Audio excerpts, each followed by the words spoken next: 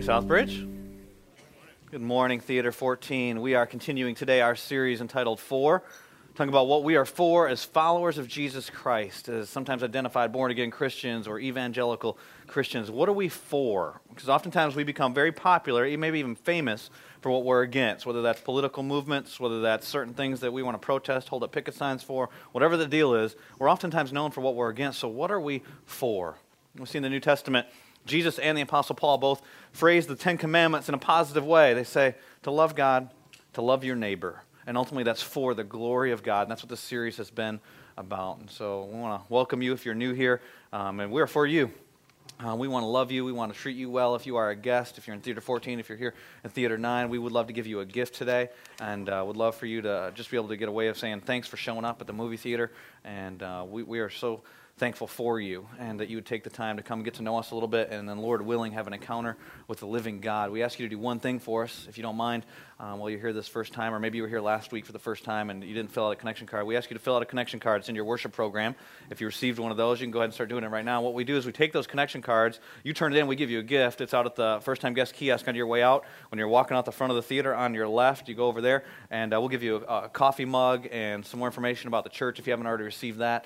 And then also we're going to take that connection card and make a donation to a ministry, Women at Risk International, that rescues women, children, sometimes men, but oftentimes women and children out of labor and sex slavery and puts them in a safe house. It costs $250 a month to keep one woman in a safe house for a month. There she hears about the love of Jesus Christ, and her life can be changed as well. And so if you turn that card in today, we'll make a donation on behalf of that card. And then also, while some folks are filling that out, I want to invite each one of you this Friday night to Secret Church. It's going to be a follow-up, really, from last week's message on sexuality. And so we're going to spend 6 hours studying the Scriptures, and it's going to be from 7 p.m. until 1 a.m. at the church office. It's going to be led by David Platt, the author of the book Radical, and we're going to be video simulcasting him here to the office. It's going to be hosted by one of our leaders, Brad Altice, and he's going to be out at the connections table for sign-ups for that. You can also go to our website, southbridgefellowship.com, and sign up for that. Purchase your study guide. Study guides are $6.50. It's about 150 pages, though, and we'll be covering all that night. I'd love to have you come and be a part of that. And then also, men. All right, men, elbow wise, do what you need to do right now. Men, love to see you on Tuesday night. We're going to have a Fearless Forum at the church office. I'm going to be teaching at this one, and we're going to have a discussion where we're going to start a conversation about our desires and the desires we have and why we don't have certain desires. And so we're going to be talking about that Tuesday night at the church office. And so come and find out some more about what's going to happen at that by being there at that. There's a flyer inside your worship program as well that'll give you some info. But now we're going to jump into God's Word. So let's pray. Father God, we are grateful that you are greater than all things, that you are greater than anything in this world, greater than any sin that entangles us. God, let us throw off all that stuff that entangles us and pursue your Son, Jesus Christ. Father God, will you let us run a race and let it be worthy of the calling that you have on our lives. Father, you've done an amazing work in so many of our hearts. I pray that we would live worthy of that calling you have for us, that we be imitators of you, Father, that we would be for the things that you're for, and that it would be seen, that our lights would shine in this world in such a way that this would become a city on a hill as a result of lives that are changed. Will you change some here today, please? Save people. Change us from the inside out. In Jesus' name I pray. Amen. Well, as we get started this morning, I need you to use your imagination with me. I want you to imagine that after church today, somehow, in some way, you receive $10 million. So some generous person that you go to church with walks up to you, hang around and shake hands just in case this happens. Somebody, relative, I don't care what the scenario is, but you get $10 million after church today. What are you going to do? Think about what you could do. You could go on vacation. Forget vacation. You could buy a small island, right? $10 million. You'd never have to work again. You could pay off debt. You could pay off the house. Maybe you get some medical bills. Maybe you'd help somebody else. Maybe you'd give some away. What would you do with $10 million? You don't even have to work again if you don't want to. What would you do? Set up a foundation? Think about it. If somebody just handed you $10 million, what would you do?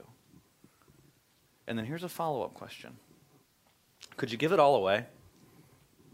100%. I don't mean could you tithe on it and give $1 million to your church. I don't mean you'd set $5 million aside for all those new friends that you're about to have. I don't mean any of that. I mean, could you give away 100% of, if somebody hands you $10 million right after church today, could you give it all away? And if not, you don't have to answer me. Just answer in your own heart. I want you to this be a heart exercise. If not, why not? What's the struggle there? I read an article this week about a couple in Canada that actually won the lottery, and in American currency it equaled $10.9 million. They've given away 98% of it. They haven't bought one thing. Isn't that crazy generosity? I met a guy about 4 weeks ago who worked a good job, got paid well in his job regularly, but in 1 year made $40 million. He didn't make $1 million a year on a regular basis. He made $40 million in 1 year, and to date has given away 91% of it. Isn't that crazy generosity? Now, how in the world do people do that? Well, you might think to yourself, well, they must have so much already that it was just like another number to them. It didn't really matter. And if I had 40 million, I can give away 40 million too. It's not that big of a deal. The couple in Canada, the guy was a retired welder, lives in a 147-year-old house. He's given the money to churches in his community, fire departments, different places, and basically what he said is, I have enough. I don't need anything. Isn't that a crazy spot, so foreign to our culture, so foreign to our minds? And I don't even know if he's a Christian. He didn't buy one thing for himself. And then the guy that got the $40 million, when you get to know him a little bit better, he shares a story with you. He said the reason why it was not a problem to give away the money, and he hasn't given the whole thing away yet, but in the process of giving away the $40 million, is because when he and his wife first got married, they made a commitment. They were going to give away 10% of their income. They were going to tithe. And he said, and at that time, we lived in a shack where you could see through the wall. It literally lived in a shack. And so he said, we started tithing then. Then we also made a commitment that every year after that, we would increase our giving percentage-wise. And so dollar amounts change, and some years are tight and all that stuff. And so it didn't mean it'd always go from like 10 to 11. Sometimes they'd raise it by like 0.25% or whatever it is, but they would increase their generosity by a percentage every year. So now they're at 91%. Isn't that crazy?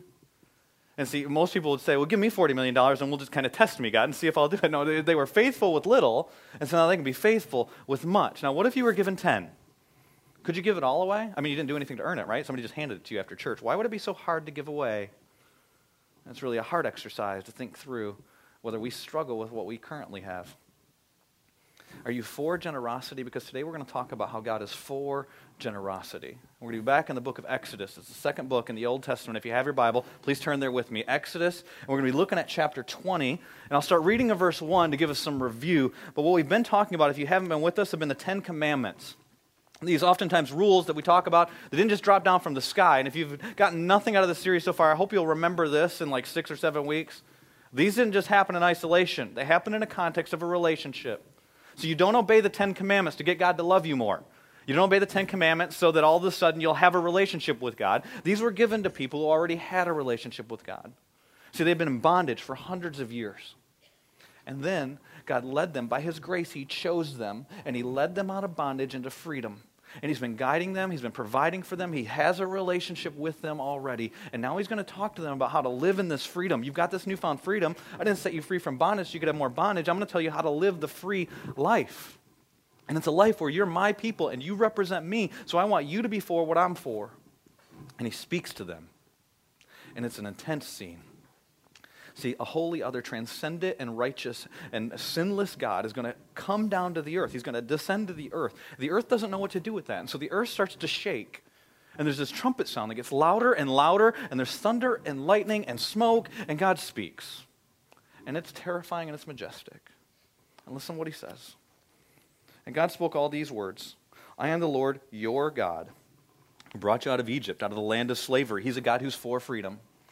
And when the Son sets you free, you are free indeed. It is for freedom that you've been set free. There is no condemnation. Amen? There's no condemnation for those who are in Christ Jesus. So He set you free, and it's not so you could have more bondage. And so now He's going to talk about how to live free. Here's how you live free. You shall have no other gods before me. Because any other God that sits on the throne of your life will inevitably lead you to bondage. It doesn't matter if it's your work. It doesn't matter if it's your spouse. It doesn't matter if it's your kids. It doesn't matter if it's money. It doesn't matter if it's sex. It doesn't matter if it's drugs. Whatever it is that you put in the controlling, the driving force of your life will lead you to bondage other than the one true God who's totally different. That's why He can be so exclusive. So you set no other God before you. I'm the God of freedom, and I want you to be free. And then He says this, you shall not make for yourself an idol. I'm for the real thing. Don't settle for substitutes. And He goes on to discuss that, what it looks like for Him to be jealous and pursue us. Not because He's jealous of us, but He's passionately pursuing us because He wants us. He's for us. And when we don't do that, there's consequences. And when we do that, there's blessings. And then verse 7, He's for the fame of His name. As His followers, we wear the name of Jesus Christ. And he's for the fame and the glory of his name. And he says, you shall not misuse the name of the Lord your God. For the Lord will not hold anyone guiltless who misuses his name. And then verse 8, we have a unique command. It's the only one that's not repeated in the New Testament. It's about a day. He created the 7 days. He blessed the Sabbath day, and there's a Sabbath day, and it was a special day that was set apart day. But he's not for a day anymore. In the New Testament, he's for rest. And so have you found rest in Jesus Christ this week? Soul rest, because he says to you, you come to me and I'll give it to you. And then in verse 12, we see that he's for honor. And now in verse 12, we start to talk about relationships we have with one another, because the first 4 commandments are all about loving God. Now he starts talking about loving each other. And he says, in that first human relationship you have with your mother and your father, you honor them so that you may live long in the land the Lord your God is giving you. And the Apostle Paul tells us in the New Testament it's the first commandment with a promise. In verse 13, he's for life, you shall not murder. Verse 14, he's for sexual commitment. We saw last week, you shall not commit adultery. And then verse 15, our commandment this week, you shall not steal. And so for the past few weeks, we've had some pretty simple commandments.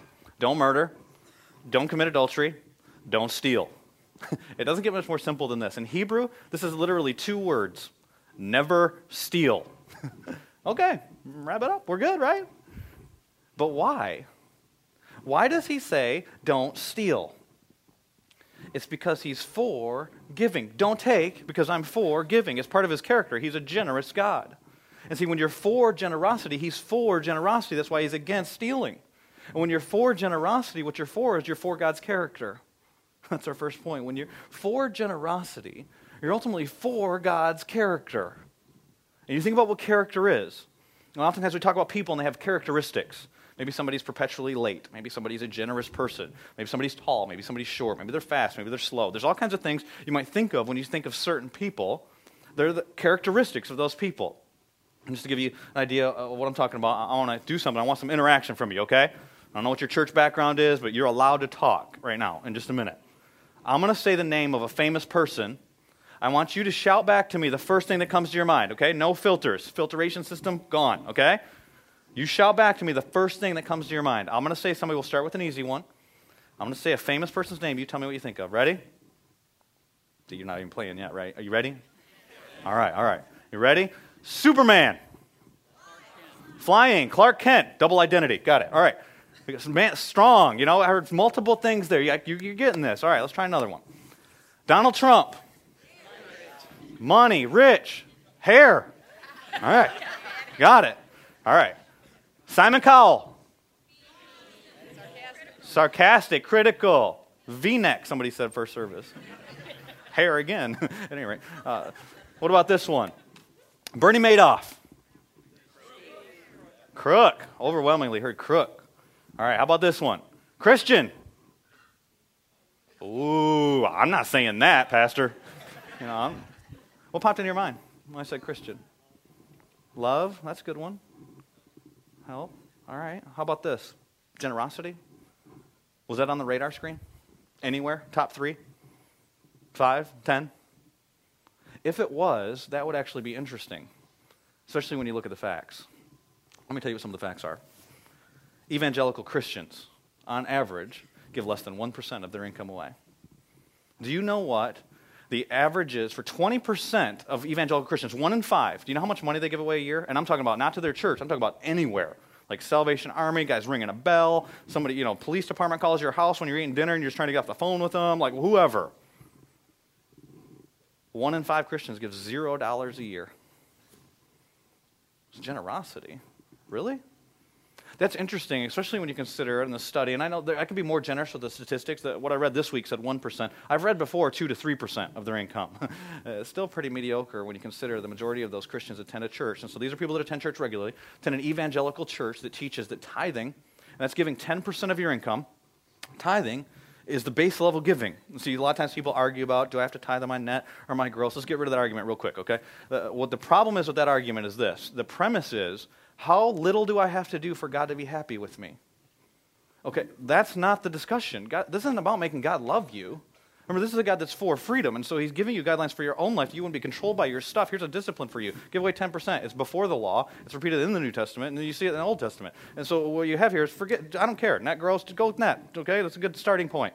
It's what Dave Ramsey calls the training wheels of giving. Okay, this is starting line stuff. This isn't finish line stuff. The majority of those people that give $0 a year or 1% of their income attend a church that teaches 10% of your income is the beginning point. So that's not even generous giving. That's the beginning point. And they give $0 a year. And then they say they'd follow a God who's a generous God, and they represent his character. See, it's contrary to God's character for him to steal. It's a characteristic of him to be a giver. In James chapter 1 and verse 17, he says that every good gift comes from above. He's a giver of good gifts. So you think about what you have in your life that you consider good. You have a good family? It's a gift from God. You have a good marriage? It's a gift from God. You have good health? That's a gift from God. Do you have children? Those are a gift from God. Do you have a job? That's a gift from God. Do you have the ability to make money? That's a gift from God. Because you might say, I did it. I mean, I earned it. I worked hard. You don't understand the hours. And you got skills. Those are gifts from God. Business skills, gift from God. Sporting skills, gift from God. Nunchuck skills, gifts from God. It's all a gift from God. Your breath is a gift from God. So he gave you the ability to make the money. It's all a gift from him. Because he's a giver, not a taker. He gives gifts to his children. In Matthew chapter 7, he says this. Matthew chapter 7 says, which one of you, if his son asks for bread, will give him a stone? You're not mean, are you? If he asks for a snake, or if he asks for a fish, we'll give him a snake. If you then, though you're evil, know how to give good gifts to your children, how much more will your Father in heaven, who gives good gifts, who's perfect, will he give good gifts to those who ask him? See, he's a giver of gifts. He's not a taker. Well, that's one of the most famous verses in the whole Bible. Maybe if you were watching football yesterday, you saw it behind the field goal post, John 3:16. For God so loved the world that he gave. He's a giver. He's not a taker. And why did he give? So that you might have life, that whoever would believe in his Son, Jesus Christ, would have eternal life, life that starts here and now, that's the abundant life and lasts for all of eternity, so that you could have something that he already has. And he's giving to you. He is a giver, not a taker. And when we take, it's contrary to his character. And one of the ways we take is by failing to be generous. And God takes it seriously when we steal. And what is stealing? Base definition of stealing would be taking something that doesn't belong to you. Today we're going to use the definition of this. It's going after something that God's yet to provide. It's going beyond God's provision for you. You see it in the Garden of Eden. Remember Eve? Eve's in the perfect situation. She's got the perfect situation with her husband, perfect relationship with God. She's in the perfect environment. They're probably, imagine the garden. Probably like, imagine how good the fruit is in the garden, like pomegranates, and I bet you they didn't even have vegetables. It was such a perfect place. You know, it was a great place. And the streams of water going through, crystal clear water, and the animals, they're not eating each other, they're getting along with each other. Isn't it crazy? And the work's not hard. You worked before the fall, but it wasn't hard work. And can you imagine a place where there's no arguments? There's no sin, there's no selfishness. There aren't any regrets from what you did last night or 2 weeks ago or any of that stuff. There's not a bunch of ethical dilemmas. There's no sin. And there's no guilt. And there's no shame.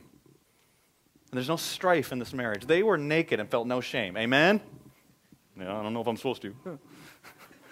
They felt no shame. What a crazy environment. And God had provided abundantly for them in this paradise-like place. But then there's another person that comes along as a serpent. He's the father of lies. Jesus describes him in the New Testament as one who comes as a thief to steal and kill and destroy. And he deceives Eve into thinking, but God hasn't provided everything for you. And if you just had this one thing that he didn't provide yet, then you'd be happy. And so she longs for something that God's yet to provide, and she goes and she takes it, and then so does Adam. And you think God takes this stuff seriously? There's a curse on all of humankind. And now we know cancer, and now we know loneliness, and now we know abandonment, and now we know sin, and now we know natural disasters. Now we know all this stuff because there's a curse, and now we work, and there's sweat. And now we give birth to children, and there's pain. And that's all as a result of the thievery that took place at the very beginning by the mother and father of all humankind. And this place isn't perfect. It's messed up, and so are our hearts. And so we do things that are contrary to God's character, and he takes that seriously. And the reason why he takes this so seriously, you see it's in the top 10 of stuff that he lists. And it's an issue that contradicts his character. It's an issue of our hearts. And so the question for us is, do we do it? Do you steal? The majority of evangelical Christians will answer no. In fact, according to one Barna stat, 90% of evangelical Christians will say they never violate the 8th commandment. So do you? That's the question I asked myself while I was studying this week. So do I do this? And you start thinking through scenarios. So what does it look like to go take something that doesn't belong to me, or to go beyond God's provision? What does that look like? So like robbing a bank, that would be bad. So if you've done that, you violated the 8th commandment. Diamond heist, like Ocean's 11 type deal, that'd be bad, if we did that. Or breaking and entering, like, if you just decided the neighbor's got a good picture and you break the window out and go in their house, take it and put it up in your house, you'd probably get caught. But anyway, that'd be stealing. Carjacking, that'd be stealing. How we doing? We good so far? Because we're about to have some fun. Think about some other stealing. Is it stealing if you say mom and dad left out a wallet and you took some money and they didn't know you took the money, maybe when you were a teenager? You ever done that? I have. Guilty. You ever lie to your parents about why you need some money? I just want to buy some stuff for my friends. Buy beer for my friends. Yeah, it's lying. It's also stealing. You ever done that one? I have. See, I'm guilty. I've broken the 8th commandment. Just keep going, thinking through some of these. Do you ever download pirated music or software? It's got a copyright on it. Somebody's intended for that to be paid for, but you get it for free because you found like some website, and it's just because nobody else knows about this website right now. It's called stealing. Oh, Pastor, you need to back off now. You're meddling. Go back to just read those verses. Leave me alone. All right, let me back off for a second. You ever done insurance fraud? You ever lie on insurance claims or lie to the person who's giving you your rates so you can get some? My father-in-law has a friend who actually, most normal people, when they go to want to get equity out of their house, they sell it. They put it on the market. This guy hired somebody to blow it up. He hired this guy. He took his family on a little short vacation, hired a guy to go blow the house up. He didn't hire the right guy, though, because the guy went into the house, turned all the gas on, and just thought the house would blow up after he left. He goes out on the front porch, lights a cigarette. Dude ended up in the ditch. They got caught. See, some of us, we've just never been caught, right? Do you ever lie on an insurance claim so you get a little bit extra money? Do you ever lie to the insurance agent so you can get a better rate? That's called stealing. You ever represent something as better than it actually is, and you know you're doing that so that you can get more money for it? That's called stealing. How about at work? Do you ever steal time? Do you give 100% every day to your employer? Because they're paying you to do that, so you still take the money, right? But then you don't do 100% of work, then that's called stealing. How about employers? Do you pay your employees what they're really worth, or do you pay them what you think you need to so they don't leave? That's called stealing. What about this one? Malachi says when we don't tithe, we're stealing from God.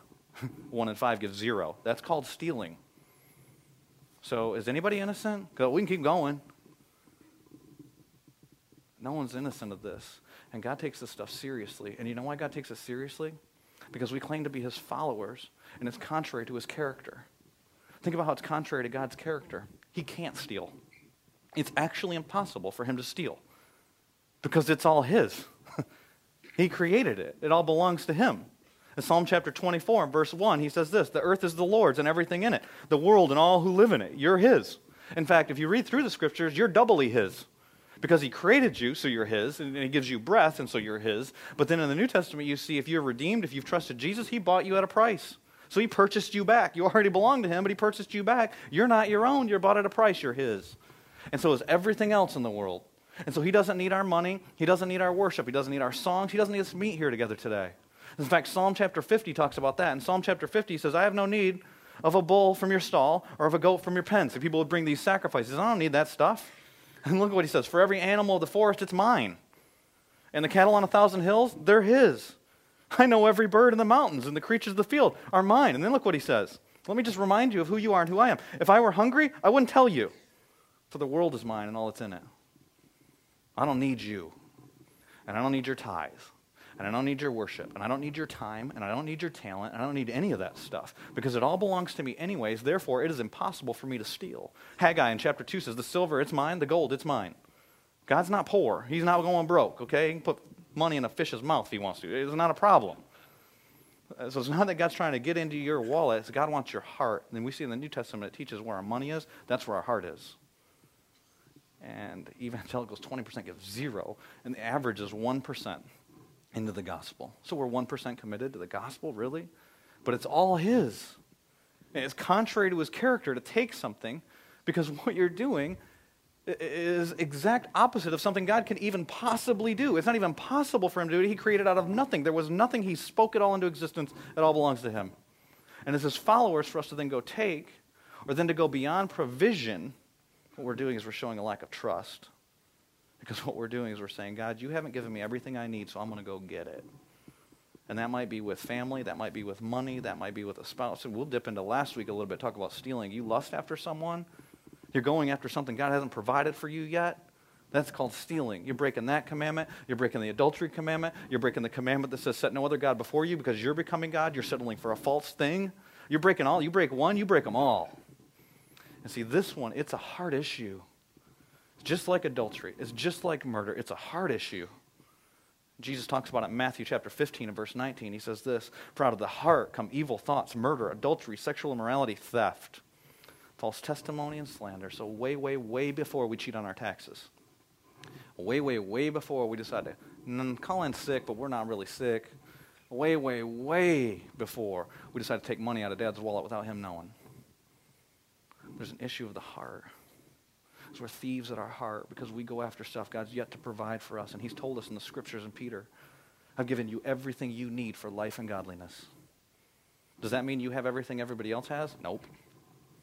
That means you have everything you need for the life that God wants you to live in your circumstances, in your sphere of influence. He's given us everything we need for life and godliness. Do you believe that? Because every time we go after something outside of that provision, we're showing the thievery, the burglary, the stealing in our hearts. And so is it there? I was listening to a story this week on YouTube, a guy named Nick Vujicic, and you can look him up and watch it yourself. It's a crazy story. He was born without arms and legs, so it grabs your attention right away. And he tells the story about when he was born from his dad's perspective. He said his dad was a pastor. He was in the delivery room with his mom, had his head down next to mom's head, and he peeked down and saw Nick's shoulder come out, and there was no arm attached to the shoulder, and his face went pale, and he didn't know what to do. He left the room. And his little boy got delivered, and then the doctor came out to talk to him. And he says, "My boy, he's missing his right arm." And the doctor said, "No, your boy doesn't have any arms or legs." And he and his mom, they went into mourning at that point. The whole church, he said, was in mourning. Like, how could this happen to the pastor's son? Why did this happen? And they're honest about it. The parents are honest about it. It was a struggle. It wasn't easy. It wasn't immediate. But they came to the place where they realized God doesn't make mistakes. And so God has a plan for this little boy. They don't know what it is, but they believe that God's got a plan, and it's ultimately a plan that's going to bring God glory. And so they're nurturing, they're caring for this little boy. But it wasn't easy for Nick, because Nick has to go through the struggles of not having arms, not having legs, looking around at other people thinking, "God, why didn't you give me what you've given everyone else?" And he tells in his story that at 8 years old, he tried to commit suicide. Can you think about how terrible life has to be as an 8-year-old for you to want to take your own life? He said, "I asked my mom and dad just to lay me down in the tub, and I was just going to relax in the tub." And they left, and I rolled over, and I knew what I was doing. And he said, and he envisioned his own funeral, and how bad his parents would be mourning over this, and the guilt that would be heaped on them, like they didn't do enough, and because his parents loved him so much, he couldn't do that to them, so he didn't kill himself. It was the last time Nick tried to kill himself, but it wasn't the last time he'd struggle with not having arms or legs. And he says, Dad's a pastor, understood the gospel. He understood, God, I might not have peace in my heart without you. I might not be whole without you, but I am not following you until you tell me why. And he says, what I did is I looked and I wanted, why did you provide what you provided for everyone else, arms and legs, that you haven't provided for me? See what was going on in his heart? He wanted something God was yet to provide. And so he wouldn't believe in God because God didn't do what he wanted him to. He said when he was 15 years old, he's reading through the scriptures. He comes to John chapter 9. If you know John chapter 9, what happens is there's a man in that passage of scripture that was born blind. And Jesus gets asked the question, why was this man born blind? Was it his sin or was it his parents' sin? Like, who's paying the penalty here? And Jesus really blows them out of the water with their thought process. He says it wasn't because of that. This man was born blind so that the works of God might be made known through him. And when Nick read that passage of scripture, it was like God breathed life into him. He breathed the gospel into him. That God had a plan for him that he was going to do. And part of the plan was he had no arms and no legs. And so he was so busy worrying about what he didn't have, he wasn't grateful for what he did have. He placed his faith in Jesus Christ. Now he's spoken, over the last 6 or 7 years, he's spoken to crowds of about 3 million people. He says conservatively, this is conservative numbers. It's not like somebody moved in the crowd, we counted that hand. This is conservative numbers. So 200,000 people have come to faith in Jesus Christ through him sharing his story and preaching the word of God. And he says he has that platform because he doesn't have arms and he doesn't have legs. Would he trade arms and legs for 200,000 friends in the kingdom of eternity when he's going to have arms and legs anyways? He said, how ridiculous, how stupid would that be to take an arm, to be whole on the outside and to be broken on the inside? What good is that? See, we all, though, don't we all want something? You see, someone else has something you don't have. It might be a job, it might be a position, it might be a car, it might be silly stuff, small stuff. It might be amount of money, it might be whatever, a relationship. It could be all kinds of things, and you go after that. You want something that they have because God hasn't given it to you. And so rather than trusting God with what he has given you and trusting God that he's given you everything you need to live the life he desires for you to live, you go after something else. It's thievery in the heart. So what's the answer? Buckle up. Try harder. Here's the rules. Obey the rules. You didn't do it, go pay back what you owe, and then try and do it again. Pull your shoes up. You can do this. No. That's not the answer. You know what the answer is? It's the gospel. The gospel's the answer to our heart issue. You see, the gospel doesn't just save sinners. It does that. It saves people. You believe on Jesus Christ. He gives you eternal life. But it doesn't just save sinners. You know what the gospel does? It transforms. See, the gospel doesn't just save, the gospel transforms us. It transforms us internally from being without hope and without God to being reconciled to a living God. It transforms us in our identity. If you even listen to that story of Nick says in the story, I'm not a man who doesn't have arms and legs. I'm a child of God. I'm an ambassador to the King. That's a new identity. So you get pulled into God's family. You become a son and daughter of the King. And the transformation starts to take place. It's a renewal of the mind. It's a transformation of the heart. See, it's at the core level. You can clean up your act. You can start giving 10% to your church and start giving some extra stuff. It's all behavior stuff. It's not until you embrace the gospel and the gospel transforms you internally that you begin to bear light of the Holy Spirit in your life and demonstration of his character. And one of the demonstrations of his character is generosity. And when you are for generosity, you demonstrate his character. And when you are for generosity, you demonstrate the gospel. See, being for generosity is being for the gospel. You see it in the New Testament. This commandment gets repeated by the Apostle Paul. It's interesting. In the New Testament, he gives a little bit more elaboration on it than the Old Testament. The Old Testament is 2 words, never steal, right? In the New Testament, in chapter 4 of Ephesians, he says this in verse 28. He who's been stealing, cut it out. Must steal no longer. My words. Right. But must work. Here's the positive. There's negative. Don't steal. Positive, work. Do something useful with your hands. See, your God's a creative God. You go produce something. I don't care if you need the money. You go produce something. Do something. And then he gives the motivation that he may have something to share with those in need. Be generous. This is why you get a job. Not just because you spend a bunch of money on college and time to get a job. Not just because that's what people do, or so you can build up your status, so you can have a good portfolio. It's not any of that stuff. You get a job so you can share. What a crazy concept. And who does that? Who says to their employer, I think I need a raise.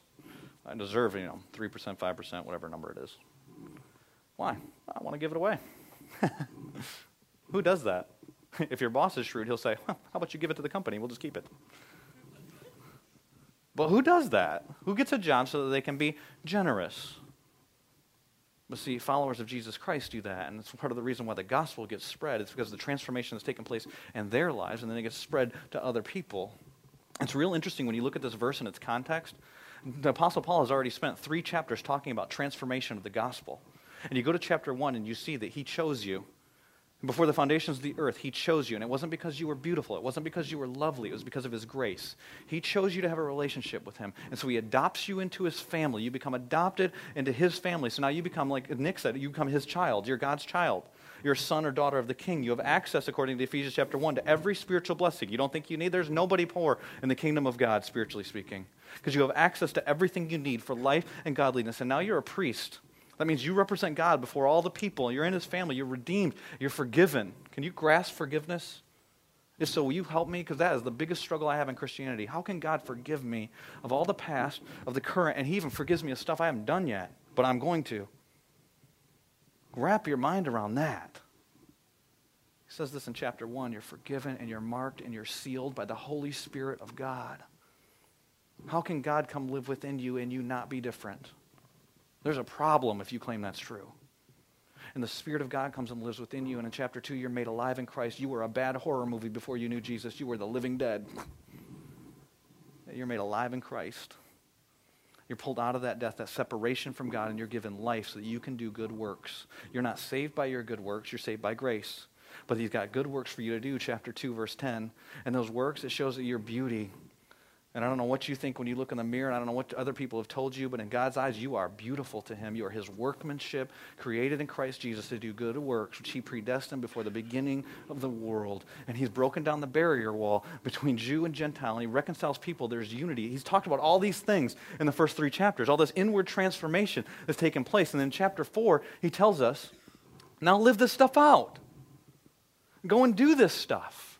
Stop lying to each other. Tell the truth. Here's why. Because we're all members of one body. In your anger, don't sin because you're going to let the devil get a foothold in your life.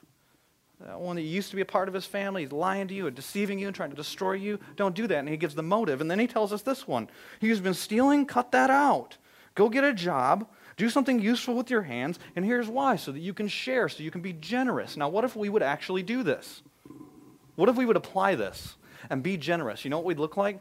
Acts chapter 2, Peter preaches, 3,000 people come to Jesus. Mega church, day 1. What do? They surround themselves around the teaching of the apostle. They have fellowship with one another, they communion with one another, they break bread together. And you know what they do? They're generous with everybody. And giving as each one has need. Read it in Acts chapter 2, Acts chapter 4, Acts chapter 6 on your own. And you know what God does? He adds to their number daily those who are coming into the kingdom because they see something different. And generosity is a huge, not the only part, a huge part of that. And so what could happen for us if we would be generous? And forget generosity for a minute. What would happen with us if we would just tithe? And forget the argument of gross and net. Let's go with net. It'd be the lower number after your retirement comes out and taxes and all that stuff. What if evangelical Christians that identify themselves as solid believers, okay? So if you're a visitor at church today, I'm not trying to get your money. Don't write a check today. Okay, if you're new to this church and you think this is to like try and get some more money for the church, that's not the deal. Give the money to a different church, okay? We don't care. I'll tell you some churches, the gospel preaching churches in a minute. Listen, here's the deal. If you go to church 3 times a month, then you're kind of committed, evangelical Christian.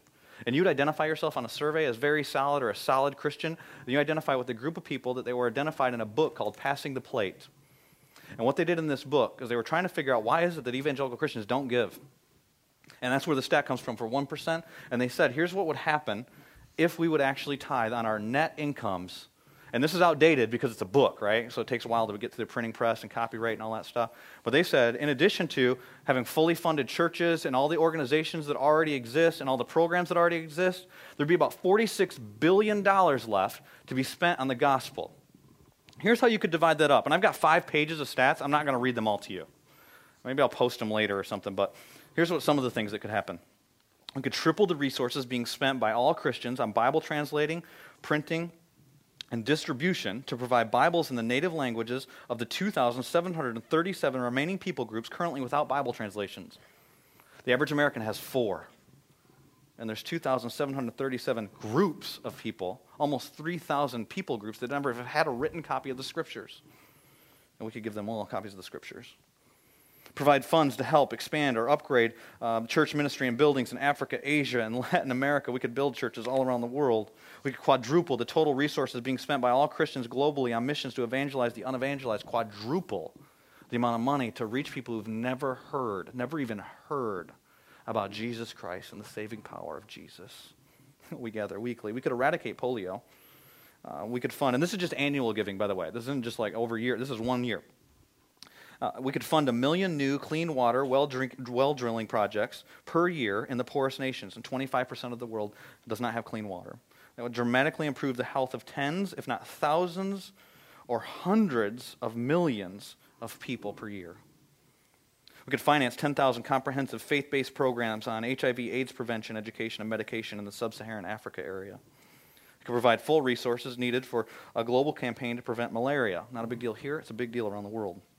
Provide food and clothing and shelter to all 6.5 million current refugees in all of Africa, Asia, and the Middle East. We could quadruple the current annual operating budget of Habitat for Humanity, building houses for people who have no homes. We could double the current annual operating budget of World Vision. Listen to what they do. They serve 100 million people, in 96 nations. We could quadruple their budget. feeding kids and giving them schooling and shelter. Sponsor 20 million needy children worldwide through Christian organizations providing them food, education, health care.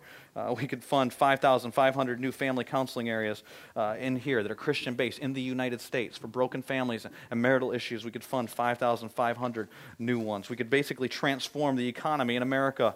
We could hire 50,000 new trained church-based adults, educators in the Christian church to disciple in theology and discipleship ministries.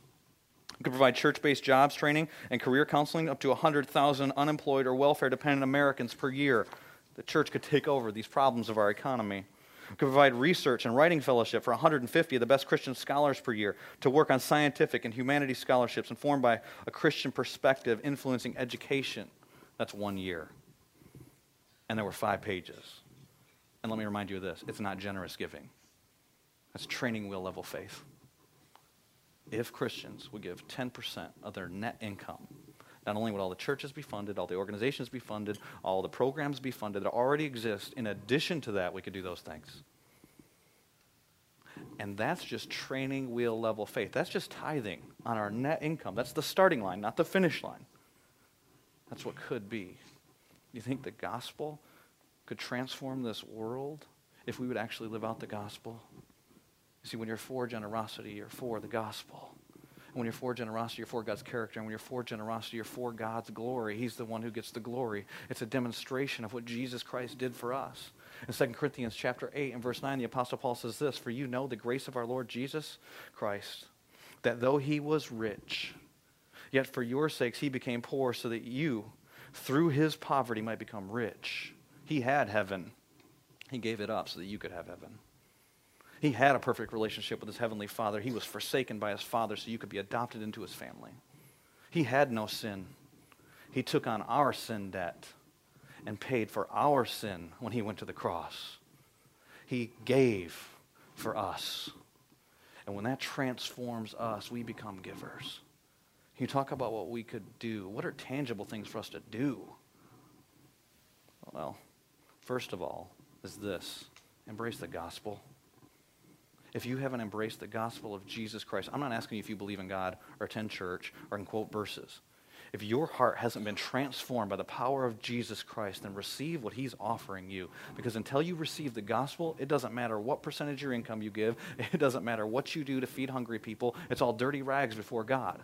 Because what he wants for you is a relationship with him and you to be pulled into his family. Then your heart gets transformed and you're not pulling your bootstraps up anymore. Your heart's being changed.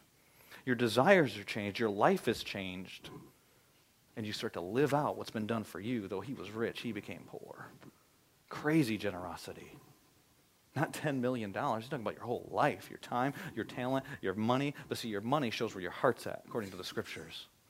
If you haven't embraced the gospel, you need to embrace the gospel of Jesus Christ. That's the first step. You've embraced the gospel of Jesus Christ, and here's what you need to do.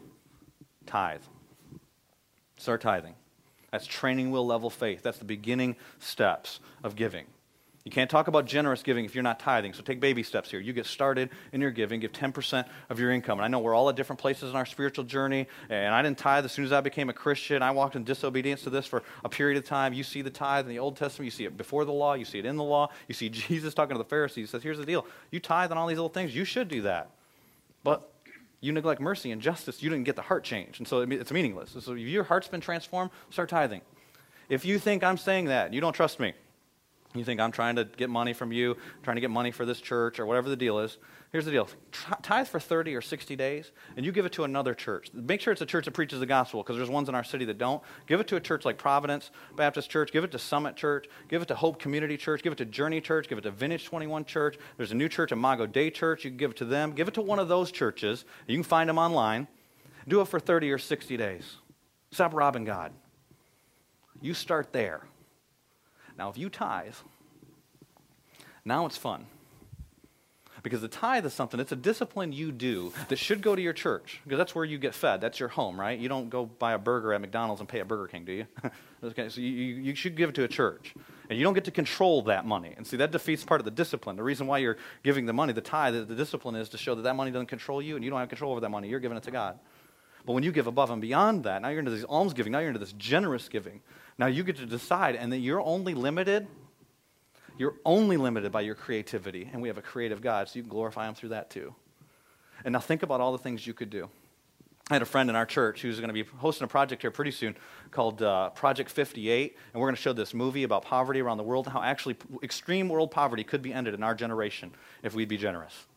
And the movie will come up soon. If you want information, there's a kiosk out there, and you can go to our website and find out stuff about that. But I was asking him, he just saw the movie. I haven't seen it yet. I said, what really impacted you? He said, I was blown away by some of the things out there. Like in India, there are people that get a debt for $400, and they're just like trying to buy food for their family and stuff, right? They get a debt for $400. They can't pay it back, so they have to go work in these stone quarries as slave laborers, and they won't pay it off in their entire lifetime. In fact, their kids will have to work in the stone quarry because of their debt. It's like a generational curse. $400.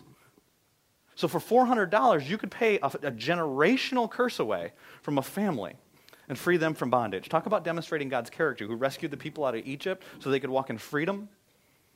For $400. Maybe you don't have $400. $250 a month. You can, I already mentioned at the beginning of the service, you could pay for a woman to be in a safe house who's rescued from sex slavery, hear the gospel of Jesus Christ. You don't have $250 a month? For $3 here at the Durham Rescue Mission, you can buy a meal. For Christmas, for Thanksgiving, buy a meal for somebody for $3. Maybe you want to do a monthly thing, regular thing. Go to World Vision or Compassion International's website. Somewhere between $35 and $25 a month, you can pay for a child to be able to have a biblical education, to be able to have medical care, be able to have food, clothing. You can pay for it. They have thousands and thousands of opportunities all over the world. You can do stuff local, Raleigh Rescue Mission, Durham Rescue Mission. You can do stuff global. See, it just gets fun, and you're only limited by your creativity when we step in the world of generosity. And remember the stats I shared with you? There's a problem with them. They only happen if everybody obeys. You're not responsible for everybody else. You can only decide what you're going to do before God. And so you don't tithe, start tithing. And then you can step into generosity when you start giving like that. And you can have a huge impact. Just as one person, you could free a family from bondage. You could pay for somebody to hear about the love of Jesus Christ. Go buy some Bibles. Go to the bookstore, buy some Bibles, start giving them away. You can buy them for like $3 or $4 a piece. It's unlimited what you could do. First, you got to answer the question. Not what I do with $10 million. What will I do with what you've given me now? Are you for generosity? God is. Let's pray. Father, we love you. We are so thankful that you've poured out your love lavishly upon us, that you've been so gracious, and that while we were yet sinners, your Son Jesus died for us. And there may be some here that need to trust your Son Jesus Christ today. Experience your generosity. Know your freedom. Know your forgiveness. And Father God, I pray they would place their faith in your Son Jesus right now. And I just want to ask, if you need to trust Jesus Christ your Savior, you want to experience God's generosity today, would you do me one favor? Would you raise your hand? I want to pray for you. It takes me a minute. I see somebody raising their hand already, a couple people. I've seen about 3. And if you're in Theater 14, you can raise your hand as well. I see somebody in the middle. A couple people off to the left. If you want to trust Jesus Christ, will you pray this prayer with me? Father God, I thank you for your Son, Jesus. And I pray that you'd forgive me of my sins. I admit my sin to you, and that I need a Savior. And I believe that Savior is your Son, Jesus Christ. You can pray that right now. And God, I thank you that your Son Jesus died on the cross for my sins. And I thank you that he rose again from the dead. And I want to embrace his life today, the life he offers me. And I want your forgiveness, your generosity. Transform my heart. And Father, I pray for those of us that are followers of your Son Jesus already, and I rejoice with each one of them as we rejoice with all of heaven for those who just placed their faith in your Son Jesus Christ. And I pray for those of us that are already your followers, God, continue to do a work of transformation in our hearts and our lives. We love you. Use us. In Jesus' name.